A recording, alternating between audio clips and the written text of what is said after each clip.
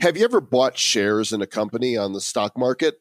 A standard way of investing, blockchain digital securities may revolutionize this age-old model. And today, we welcome Bruce Fenton of the Satoshi Roundtable Conference to the show. Our own crypto chick, Rachel Wolfson, caught up with Bruce recently, and we think you'll be fascinated by his take on the future of tokenizing securities. Right now, someone is brushing their teeth. And right now, someone is scratching an itch on their nose. Right now, someone is singing along to the song Right Now by Van Halen.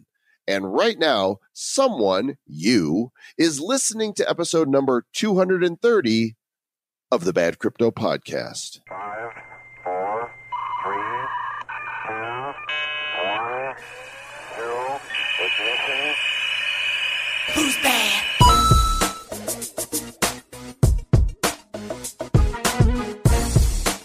Don't want to wait till tomorrow. Right now. Yeah. Why put it off another day? It's the Bad Crypto Podcast right One now. more walk through your problems. Talking about the blockchain. Stand up in our way. One step ahead, one step behind. That's copyright infringement there, Mr. Travis, right? No, actually it was not, because it was artistically very bad. It's just bad karaoke. That's all. Horrible. That was good. I think I got the lyrics right. I'm not sure. Something like that. Everybody, right now, welcome to the Bad Crypto Podcast, the show for the crypto curious, those who are curious right now, and those who are crypto serious right now, because we are living in the moment. We are carping the heck out of those DMs, because all we have is right now, and we're glad that you're with us. That's one of my favorite quotes is, now is the moment of power. The past is a figment of your imagination at this point because it's just a memory. The future is also just a figment of your imagination. The only thing and the only moment in power is right now. That's the only time you can do something, so move. Well, yesterday is just a game we used to play. Yesterday? In a song by the Beatles. That is true. Yesterday, I was at a game called the AFC Championship where my Chiefs lost to the Patriots again. Well, right now, we have our show sponsor, Digitex, and of course, the website, badco.in/futures. Over 850,000 people signed up for the early wait list for the launching of this commission. How many was that? Trading. 850,000. Wow, 850,000 people signed up for that. Crypto's dead, man. Bitcoin, crypto, it's just bad. It's over. It's a commission-free trading platform. Bitcoin, Ethereum, Litecoin futures contracts. They get rid of all transaction fees. They get rid of all withdrawal deposit fees, and you can trade with absolutely no fees. They've got a cool UI. They've got their own crypto token, the DGTX token, currently sitting at about 3.5 cents as of now.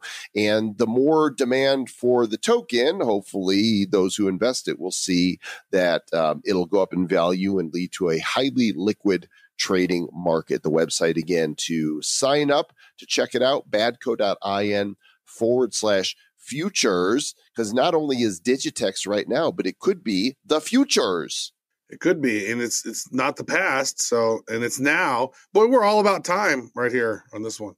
Well, also in the not too distant past, crypto chick Rachel Wolfson got to meet with Bruce Fenton about the future of digital securities and how investing in stocks via security tokens could be the new way that we buy shares of companies.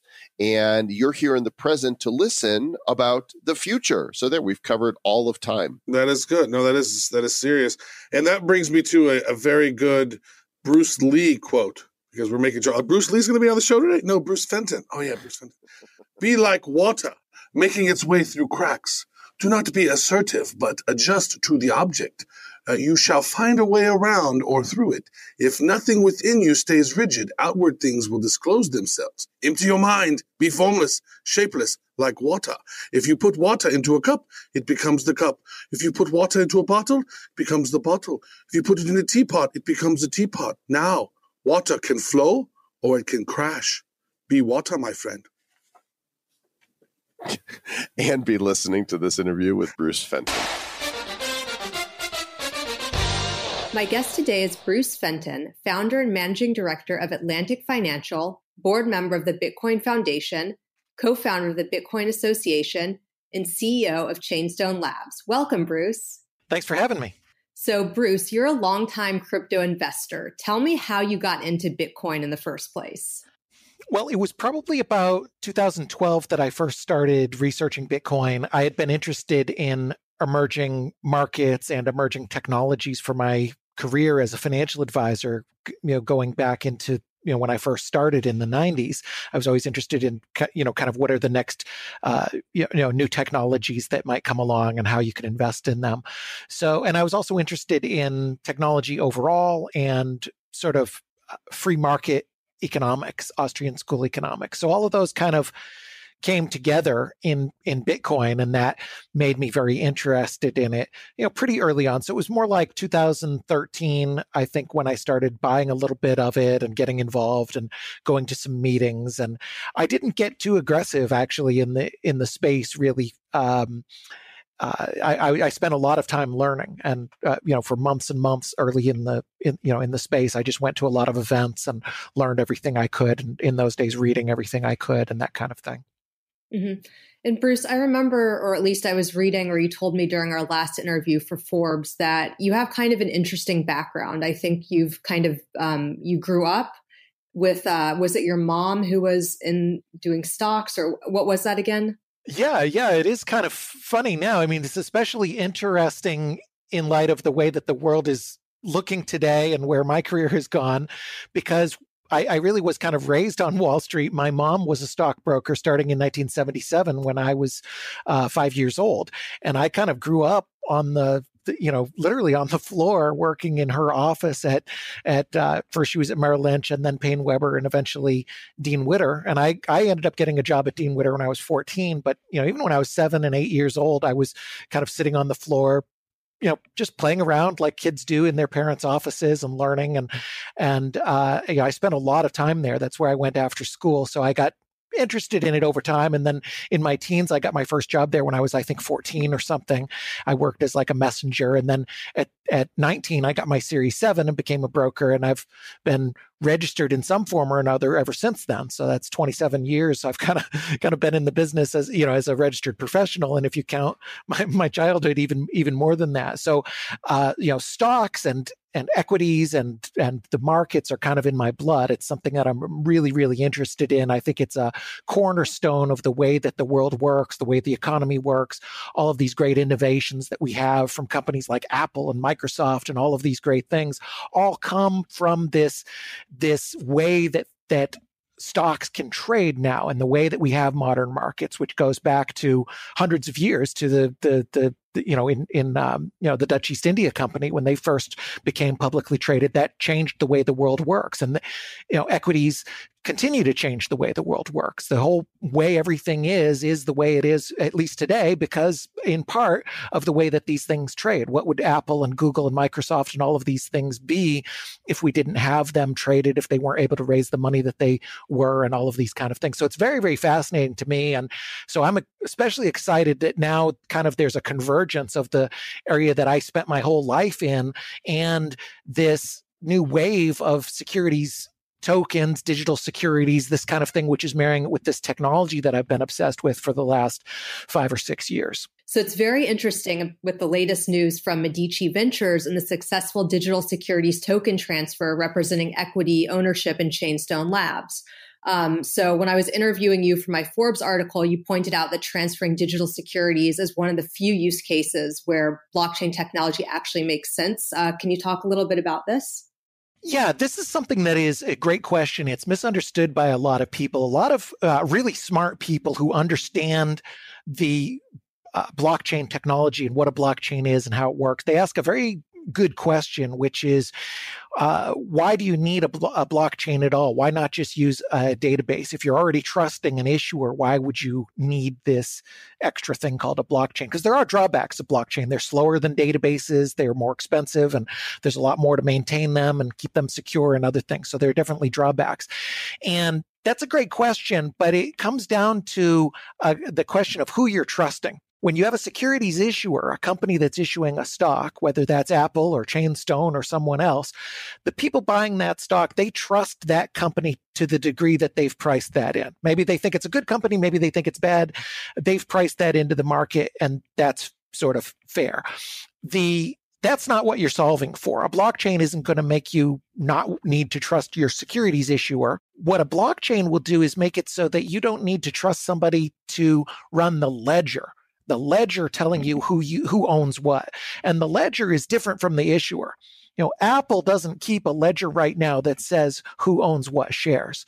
And small businesses tend to. A little company or a startup like a Chainstone typically would keep a ledger, but it doesn't need to be that way. You can have the ledger be run by a third party, like it is in the case of big publicly traded companies, or you can have it run by peers in the case of what we did with Chainstone and what I think will be the future as you have more companies digitizing their shares. And what that means is that you can take a share and you, just like a paper share, you're having a statement where a company says, yes, we recognize this, and we say it's a share, and then it has whatever value it is. It could be $1 billion. If it's some super share from a Microsoft, it could be worth a penny if it's a tiny share from a tiny company. But whatever it's worth, and whether it's paper or digital shouldn't really affect that much. But what it can do is make it so you can move that all around the world in a way that you couldn't move anything before.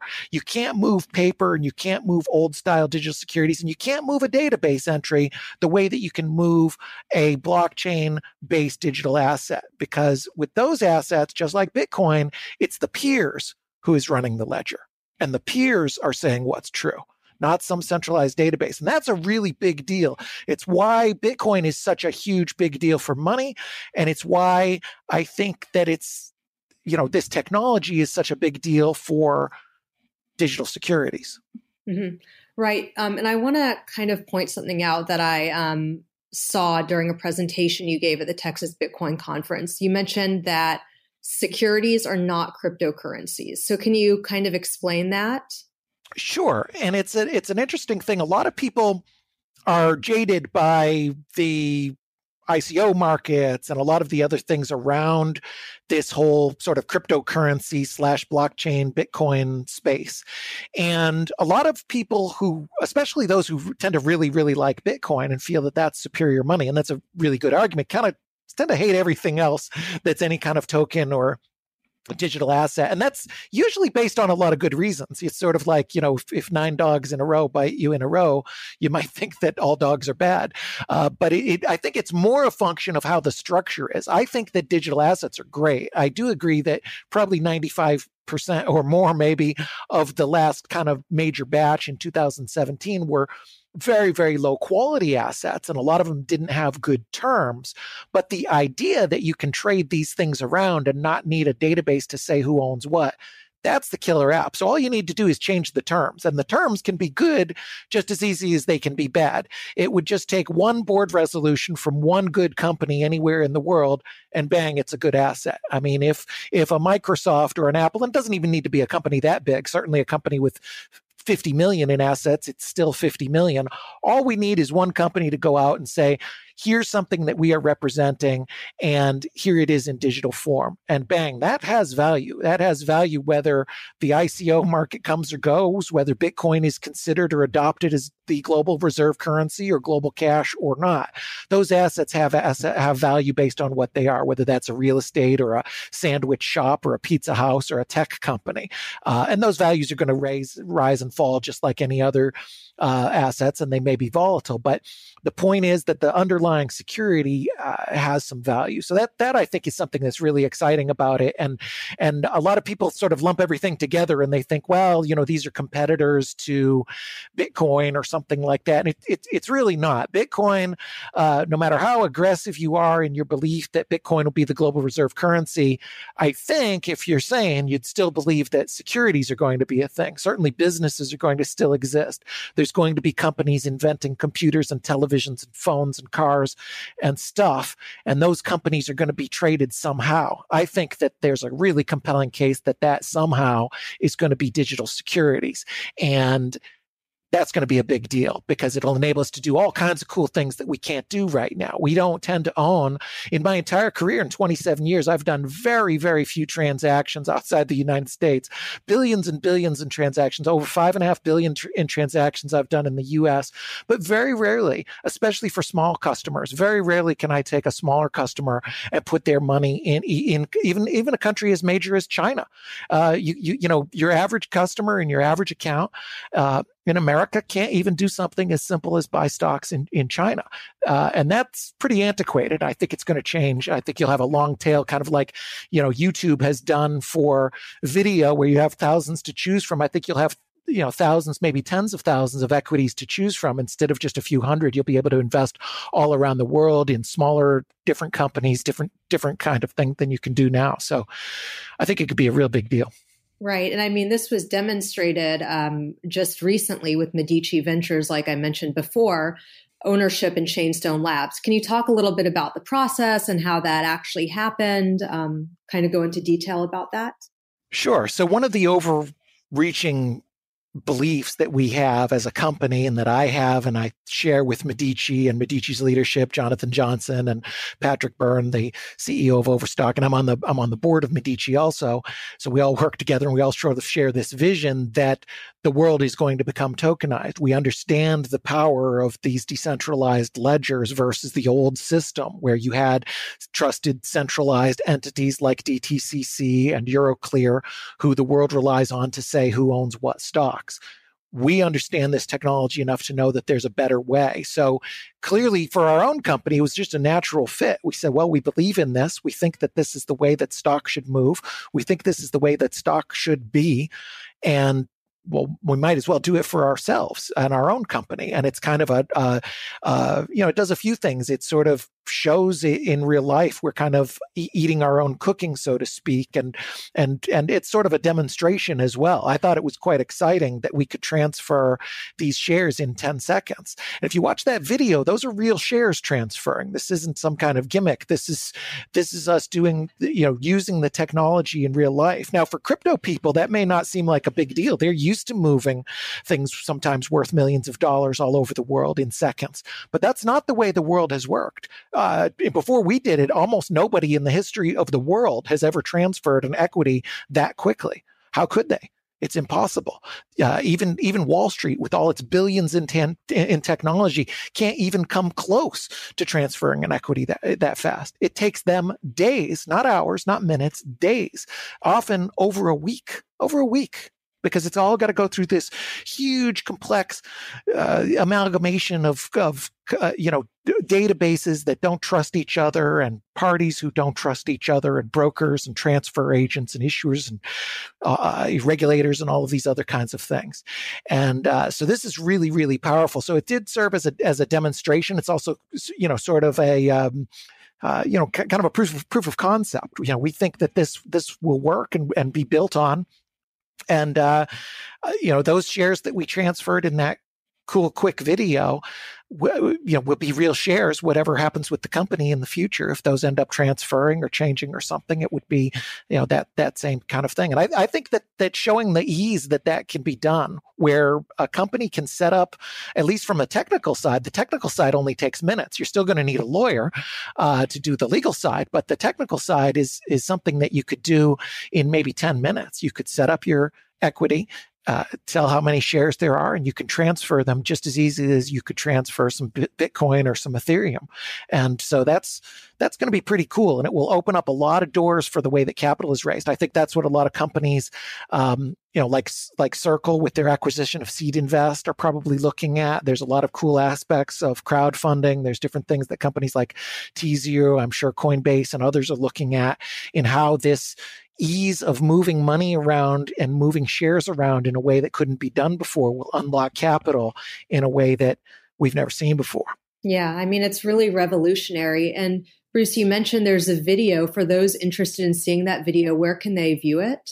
Let's see. I'll make sure there's a link on the Chainstone website. Okay, great. Yeah, and I know, think if you search for it under the securities transfer to Chainstone, it's embedded in most of the articles about that. And it's on my Twitter too. Okay, awesome. And it's also in my Forbes article. So, Great. yeah. And when do you think we're going to start seeing more of this, more digital securities being transferred? Well, there's a lot of companies working on this. There's a lot of issuers and there's a lot of sort of service providers and there's a lot of exchanges, and they're moving at a fast pace from a lot of different angles, and there's a lot of players in it, and some of them are going to fail, but some of them are going to do some stuff, and some of them are going to issue some securities, and they're going to be digital, and it's going to be very, very interesting. My prediction is that there's going to be quite a few of these in 2019, and it will be of varying quality. It will be quite a bit different from the crazy ICO wave. I don't think we'll have those sort of crazy speculative numbers, and that's good in some ways, but we will have a continued sort of Wild West environment with a lot of low quality offerings and different kinds of companies who are having bad terms, that kind of thing. Just because something is a security, in other words, doesn't mean it's going to be good. And, this kind of concept that regulation is going to solve everything, or, this industry just needs regulation and then everything will be rosy. That's not accurate, in my opinion. I think there's still going to be a lot of issues. There's going to be a lot of low quality offerings and things like that. But I think there's going to be a lot of good offerings. And the great thing when you get into securities, particularly equities, those can be measured and judged based on long-standing methods of securities analysis. There's been books about securities analysis since 5 decades before the internet existed. So it's a known sort of field. And you have things like earnings and the name of the company and goodwill and projections and team and these kind of things, which are pretty quantifiable, particularly good old fashioned earnings. Make some money. Maybe you lose on your net. Maybe you have some assets. Maybe you don't. Those kind of numbers don't really lie. And that's going to be really interesting because that will help separate the high quality projects from the low quality projects. And in all of the noise, if you're a company out there just pounding away and getting revenue and building your balance sheet, and meanwhile, there's someone else who does kind of a 2017 style fundraise and has a bunch of money and bells and whistles, but bad terms on it, and they dwindle that cash away. Eventually, the market's going to reflect that. And I think it's going to happen pretty quickly. And we'll probably have a lot more high quality analysis and things like that, looking at the quality and merits of these various securities, tokens, and digital securities that trade around. So I think there's going to be quite a few of them. Mm-hmm. And so do you mean there's going to be more, are we going to start seeing more security token offerings versus ICOs? Do you think ICOs are dead? I mean, what are your thoughts on that? ICOs really, in most cases, were securities offerings. Some of them were not securities offerings done in compliance with the laws of the country that they were in, but in most cases, those sort of were securities offerings. And I think that you will see basically the same kind of thing. It's just a matter of sort of doing the paperwork and having the terms reflect whether it's a security. In the United States, that means either offering it under one of the many exemptions that the SEC has outlined about how you're exempt from offering, or registering as an offering and being a real publicly traded company, which is, of course, very expensive, very complex, takes a lot of time. You've got to have years of audited financial statements, and you're under a very heavy microscope.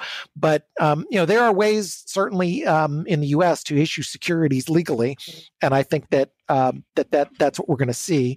That the sort of what we called ICOs, sort of these offerings that were done and claimed not to be securities, that can still continue. You can still continue to have something called a utility token, but I would be pretty cautious of that because the SEC has made it clear that a lot of these things were securities, and you got to make a pretty solid case about why it's not, especially if you're doing something like raising money. My sort of, I'm not an attorney, but my rule of thumb is if you're raising money and you're out there asking for money, you probably better assume that it's a security. If you're offering money, asking for money in exchange for a digital item, you better assume it's a security in the United States, at least, unless you sort of have otherwise, an opinion from a lawyer that says that it's a utility or a currency or something not a security. But I think that we'll see a lot of them going ahead and either registering or offering under one of the exemptions, because that's really the only way that you can do it these days if you're doing the kind of activities that most of these ICOs were doing. Right. I mean, and I think, and I mean, I guess since the year has already started, there's obviously much less hype around ICOs and more, amongst security tokens and security token offerings. So I'm really excited for the future of securities also. Yeah. I'd really cautious people to be careful of the hype. The good news about it is, like I said, because they are securities, we can use good old-fashioned security analysis. That's one of the main things Atlantic Financial is doing, is using securities analysis to look at these kind of things and advise investors. But so investors can look at these kind of assets, and they can use pretty solid sort of metrics to say, is this junk or is it good? Is it risky? Is it not? Right now, pretty much every ICO is extraordinarily risky, and most of them have very bad terms.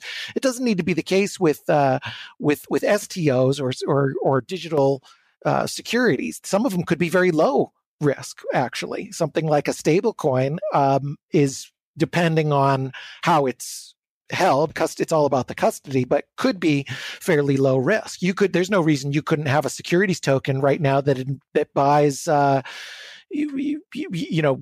very stable assets like real estate, or even a diversified portfolio of real estate, gold, the euro, the dollar, assets that somebody may consider stable. It doesn't necessarily have to have this crazy volatility that we've seen with the sort of conventional crypto markets.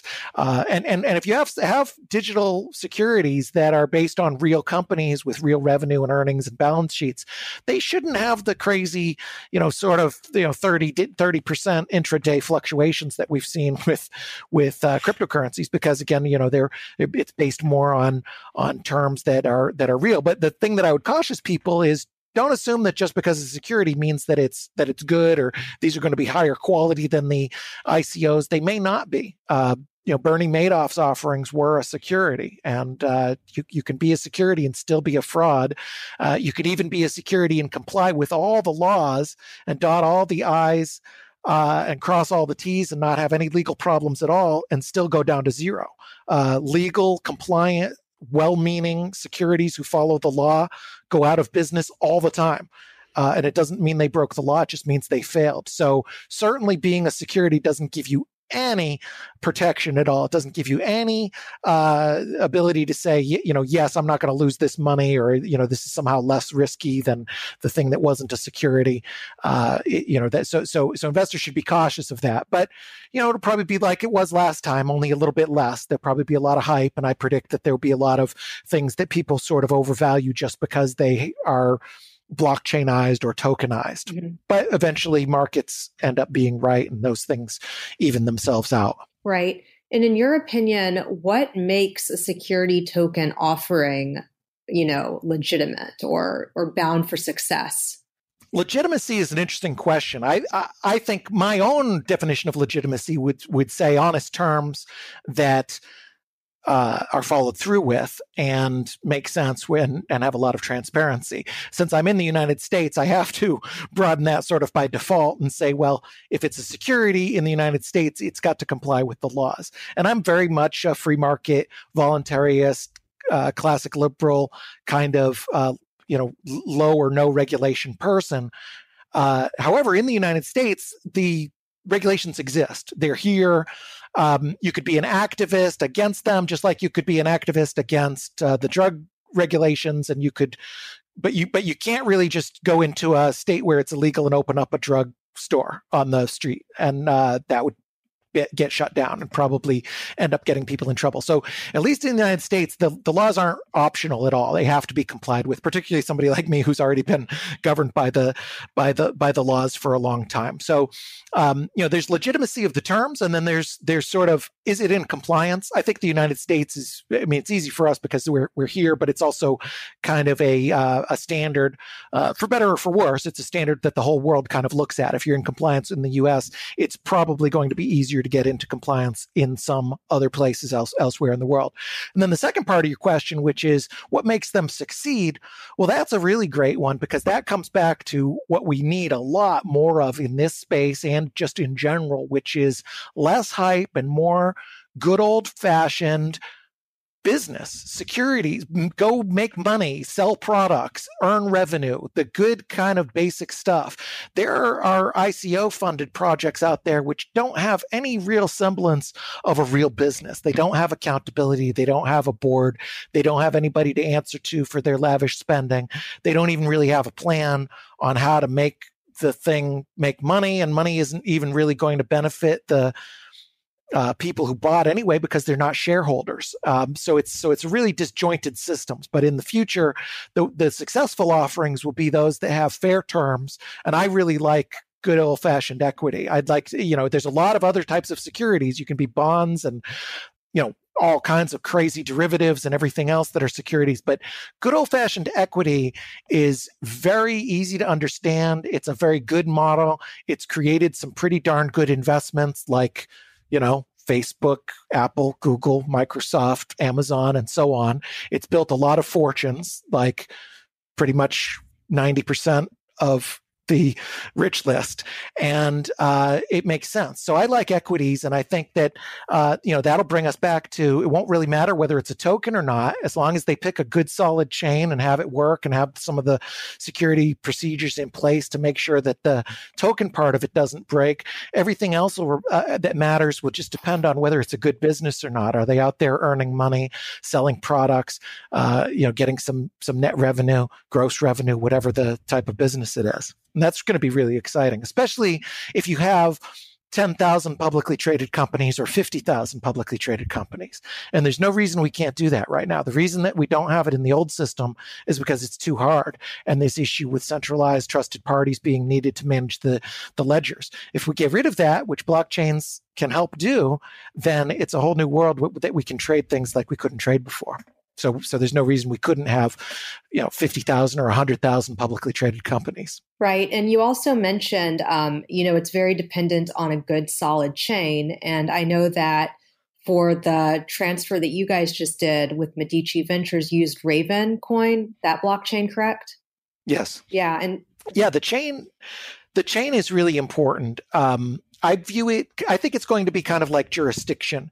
You can have a company, and let's suppose you had the same company. It's Jane's tech company, and Jane makes AI, and she does 10 million in revenue, and her company is worth 50 million. Okay. Now, that company in Delaware is worth more than that company in Lagos, Nigeria. And it's worth a little different than it would be if it's in Zug, Switzerland, or if it's in Jamaica, or if it's in Alabama. Jurisdiction matters a little bit, particularly when you compare a very good jurisdiction like Delaware with a, unfortunately, typically bad jurisdiction like Nigeria, which has a lot of issues with fraud and, even opening bank accounts is almost impossible, these kind of things. So it would affect the value of an enterprise quite a bit. Even if Jane is doing exactly, Jane is still selling her product in either jurisdiction, but she's going to be worth significantly less if she's in Nigeria. So that's the way I view chains. I think chains are going to be kind of like jurisdiction. Jane can issue a securities token, and she may be doing the same revenue. If she issues it on what today, for example, is a very strong chain like Bitcoin, then that's going to be kind of like Delaware. If she issues it on a weird, odd chain that's easily attacked, people may say, well, okay, this isn't worth nothing. We like Jane. We understand the business has value. The underlying enterprise has value. However, we're going to factor that in. And then they'll get into the things like the structures, like, okay, what if the chain breaks? What happens? How do you fix it? Do you revoke those shares and issue new ones? If so, can that hurt me? These are the kind of issues that are going to be needed worked out between the issuer and the investors. But I think that a lot of people overlook that. Everybody has kind of by default jumped on Ethereum. And I like Ethereum. I was very active in Ethereum since before day one.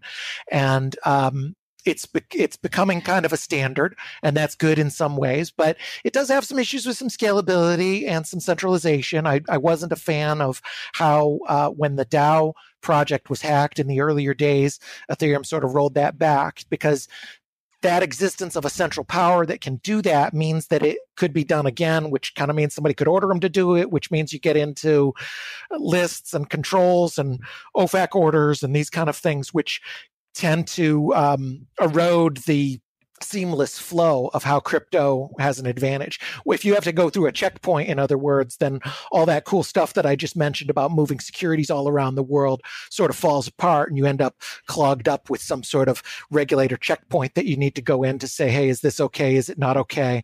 I'd rather, those laws are going to exist either way. I don't want to see crypto, I don't think it's an effective goal right now for crypto to try and totally ignore those laws, but I think they can be complied with on the second layer, so that you have the basic way that crypto works just like Bitcoin.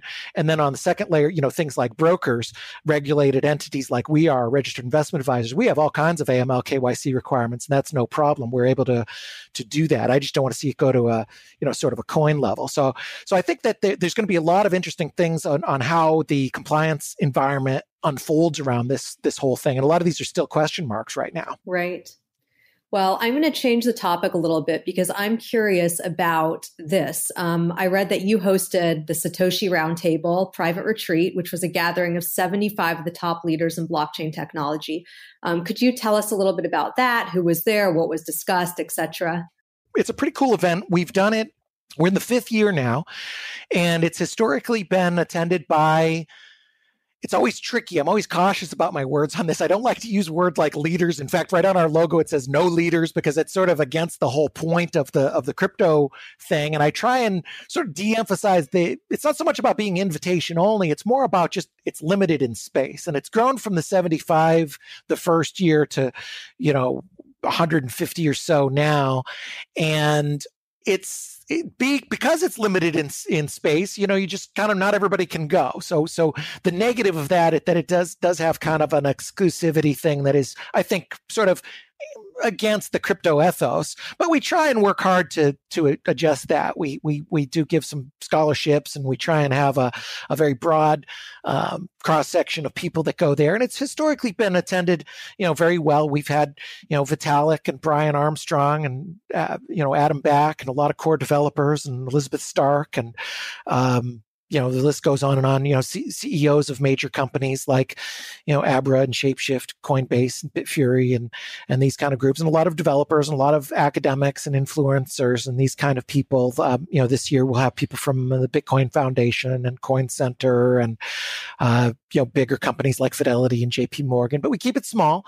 It's kind of an introverts conference. We haven't typically had sponsors, which is a little bit different. So it's sort of a industry retreat, gathering, get together kind of every year. It's sort of the crowd really designs it and runs it. There's no set agenda. They decide what they want to talk about, and I'm very curious what it is this year. I think it'll be a lot of these topics that you're talking about. These are the kind of things that I, at least from what I see on the industry as I'm talking to people as they're registering now, what they're going to be talking about. A lot of these regulatory issues, where we are, how you're building, these kind of things. Yeah. I mean, it sounds like an amazing event. I would love to attend one day if I ever make it to that, level of leader, but, or if you want to say leader or not leader, whatever, but it sounds amazing. Do you guys host it on like, a private island of some sort, or? Well, yeah, no, it's a nice resort. It's that's actually, it's funny. That's something that was, we did it at Club Med, which is kind of a moderate resort. The first 3 years, but by popular demand, a lot of people wanted it a little bit nicer place.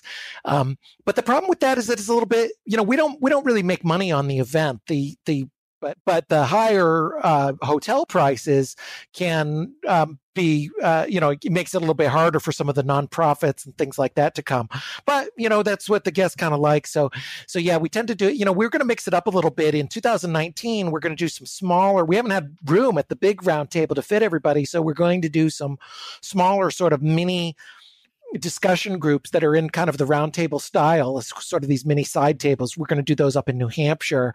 There's a couple really cool venues around. There's a farm that we used at an event. There's the town that our office is in Portsmouth, which is a really cool little New England town.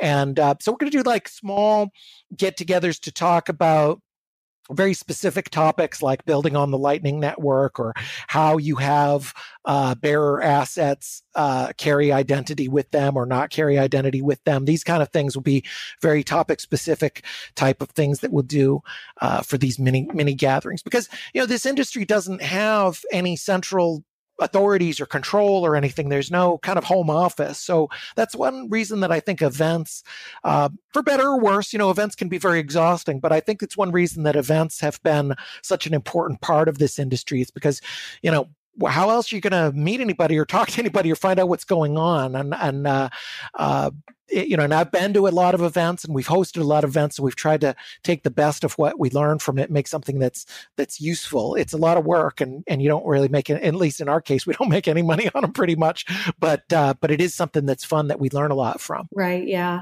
And I agree. I mean, I've been to a lot of events also, and you've really got to be choosy with them, because now there are so many blockchain, Bitcoin, crypto events out there. And I mean, a lot of them are just kind of like, in my opinion, a waste of time, but there are some that are really, really good. And in my opinion, the smaller ones, like the roundtable type sessions, are usually the most worthwhile. So it sounds like the Satoshi Roundtable is a really great event. Yeah, I think so. And the type of people that come, the top CEOs, they're very busy. The top developers, they want, the developers want really high signal to noise. They want to go and hang around with the other geniuses and talk about really advanced stuff. The last thing they want is get an ICO pitch. Right. CEOs, they want to go there and do deals and meet with people that they can help further their business goals with. And others have different motivations, but we try and create an environment that fosters all those things so that people go and we don't make it about, how can we sell, there's no booths or anything like that. How can we sell booths or something? And I don't mind those events. Some of the real commercial events, I mean, there's a place for those as well, too. And there's a place for kind of, one of the events I really like is Baltic Honey Badger. They're kind of, I guess you'd call it cypherpunk academic is how I'd describe it, kind of very high quality presentations, and not an academic conference, but kind of that style, and sort of very cypherpunk in its theme. And I really like that. And that was one of the few speaking engagements I accepted this last year. And it actually encouraged me to do a better job on my presentation, because I said, well, if I'm going to be on the stage with Elizabeth Stark and Adam Back and all these people talking about brilliant technological advances, and I'm not a super technical person, I better at least have some kind of content that's useful. So every event has its strengths and weaknesses. And one of the things we try and do, and I'd recommend to anybody if they're doing meetups and that kind of thing, is create a lot of time that people can just do their own thing. Particularly if you have a group like ours, where it's a very pre-screened group of people with a lot of knowledge and a lot of things to offer. The things that I've realized over the 5 years of doing the roundtable is the less I do, the better. It's such a smart group of overachieving, wonderful people. I may be good or bad, I don't know, but they don't really need me. They don't need Bruce Fenton to go and tell them, hey, here's this idea. Hey, come on, fellas, let's gather in this room. And that's your natural inclination as a conference organizer. Year one, I was kind of like, hey, come over here and do this. And I got you this entertainment and this food. And eventually I learned that just let them do their thing and foster an environment that, if they don't feel like being in the air conditioning room and they want to be out by the beach and they're all talking, well, then that's where they should be, and let them do that, and go have the catering place bring a couple waters over for them. And so that's what we're trying to do. And we do that up in New Hampshire a little bit. So, I think that it's important in this industry, these kind of discussions, and, a lot of the things that go on with the Signal groups and the Telegram groups, again, because there's no central control or central office, we sort of have to have this distributed hive to network and communicate and talk to each other and find out what's going on in the world so that we can try and survive in this crazy industry. Right. Agreed. Well, I could continue picking your mind all day, but we're running low on time. So I just wanted to ask if there's anything else that you'd like to discuss or bring up before we come to an end. I think one thing that I've been thinking a lot, it's one of the things that the company is working on, but one of the things that I've thought is important, because I had this background as a financial advisor, and then I got into this, a lot of things that I sort of thought as second nature are things that probably aren't for people that weren't financial advisors or haven't had a financial plan. And I think that there's a lot of kind of basic financial planning 101 type of stuff that needs to be done in the industry. And when I have time, I want to write more Medium articles and things like that about this topic. But there's a lot of people, for example, who haven't done a basic asset allocation. There's a lot of crypto people where they have 90% of their net worth in crypto. And there's a lot of people outside of crypto have 0% in crypto, and neither is probably right for most growth-oriented people. You want to have a sensible plan that says, the trading kind of mentality, I guess, is one thing that I'm getting at. It should be more about long-term planning, where these things will go, what assets will do, what securities will be worth something, what digital currencies like Bitcoin will be worth something, what your long-term thesis is, and less about the kind of day-to-day trading and the when Lambo now and when can you get a 10x and these sort of things. And having an overall long-term investment allocation, a philosophy, and a financial plan. And I think that a lot of that, I sort of forgot a lot about that, even though I had been a financial advisor for 20 years. This space moves so fast and goes so crazy that, I forgot a lot of those lessons over the last 6 years. And I think there's a place for them. So a lot of the kind of basic things like saying, where is all your money? What is your plan? What is your pie chart? What is your allocation? And I really recommend that. I urge crypto people and non-crypto people to do that. Just have a kind of plan like that takes these things into account, because whether we're right or wrong about securities tokens, it is going to continue to get more complex. There's a lot of tax issues. There's a lot of other issues in this thing that affect people's money, and that's the name of the game. That's why a lot of people are doing this, is to try and build a better future for themselves or their families. So they should really take into account the bigger picture, not just these sort of, charts and graphs and daily trading moves kind of thing. Have a big picture financial plan, diversify, be selective, be patient with it. Right. And I think that's such, a valuable and important point that you're making, because here in the Bay Area, and I'm sure, elsewhere, I know some people that were very fully invested in crypto, and now with the bear market, people are pretty depressed. So it definitely helps to have a plan. Yeah, absolutely. As they say, if you don't know where you're going, you just might get there. You need a plan. And I would urge people now, if the listeners who are in crypto, particularly if they're significantly in crypto, which is a lot of your listeners, are probably really feeling hit hard right now. It's a hard market for a lot of people, particularly people who are overweighted in ICOs or something. There's people that have kind of unbelievable gains and now catastrophic losses, or if they got into the wrong timing, just all catastrophic losses. And that's a better time than any. It's as good a time as any, I should say, to reevaluate, do a basic plan, sit down and get a piece of paper, as painful as it may be, and say, what are your assets? What is your cash, US dollar, euro, Bitcoin? What are your currencies? What are your crypto holdings? Yeah, people should look at whether they are overweighted or underweighted in crypto and look at their overall plan. Do they have the funds that they need in the future for retirement, college planning, major expenses like weddings or children's weddings or these kind of things? And that's kind of basic, boring, vanilla financial planner stuff. But just like Warren Buffett's stock picking advice, it has a lot of wisdom behind it. And there's a reason that people have done these kind of things for many, many years. And it does make sense. And there's a lot of people who might have thought they were all set and now they're not.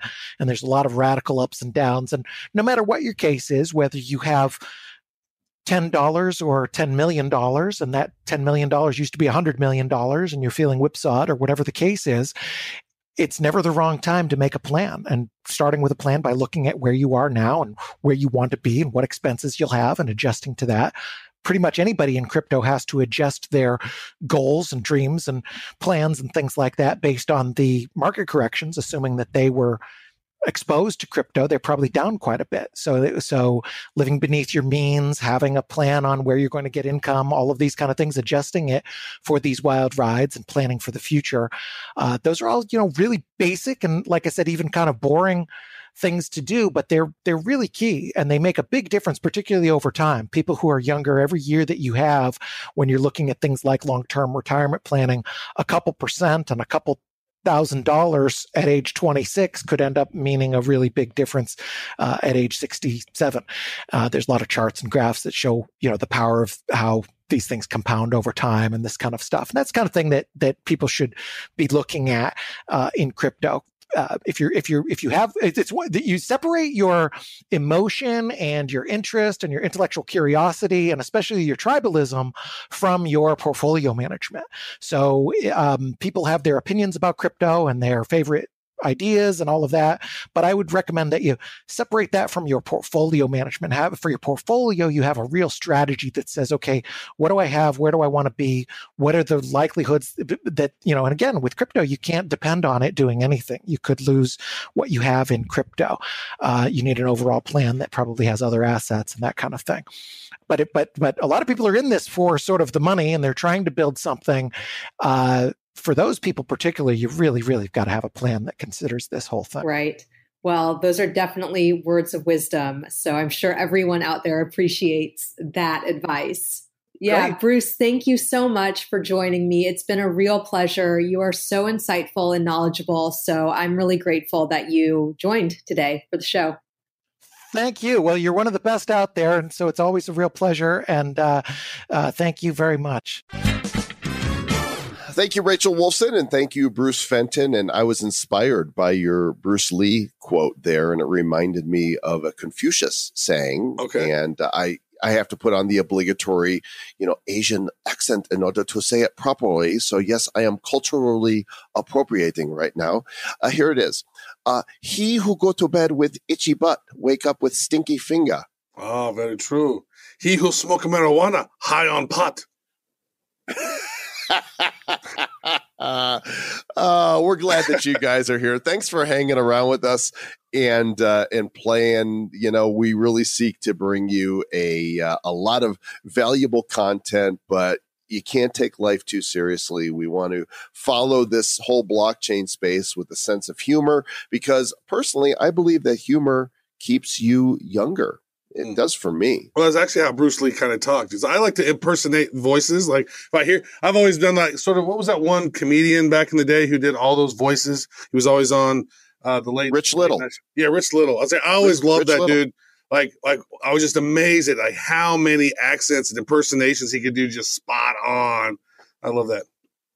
Well, he's still alive and he's 80 years old, and I saw recently on a Vegas sign that he was still performing. No way. From time to time. Yeah, so he's old school, TV. If you've never seen a Rich Little impression show, just go to YouTube and search for Rich Little and you'll see this guy absolutely nailed so many impressions, and he's just really good at it. You don't see too many impressionists these days. You don't. It's like he blew me away as much as that dude from Police Academy movies, Michael Winslow, who made all those sound effects. That dude and his sound effects were just blow your mind. He's telling a whole story, and he's making up the sounds. The whole sounds tell the story.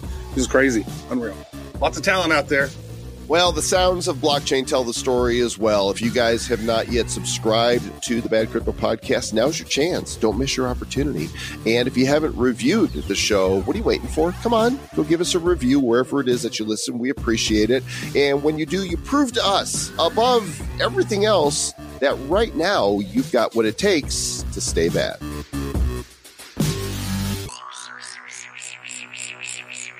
Who's bad? The Bad Crypto Podcast is a production of Bad Crypto LLC. The content of the show, the videos, and the website is provided for educational, informational, and entertainment purposes only. It's not intended to be and does not constitute financial, investment, or trading advice of any kind. You shouldn't make any decisions as to finances, investing, trading, or anything else based on this information without undertaking independent due diligence and consultation with a professional financial advisor. Please understand that the trading of Bitcoins and alternative cryptocurrencies have potential risks involved. Anyone wishing to invest in any of the currencies or tokens mentioned on this podcast should first seek their own independent professional financial advisor.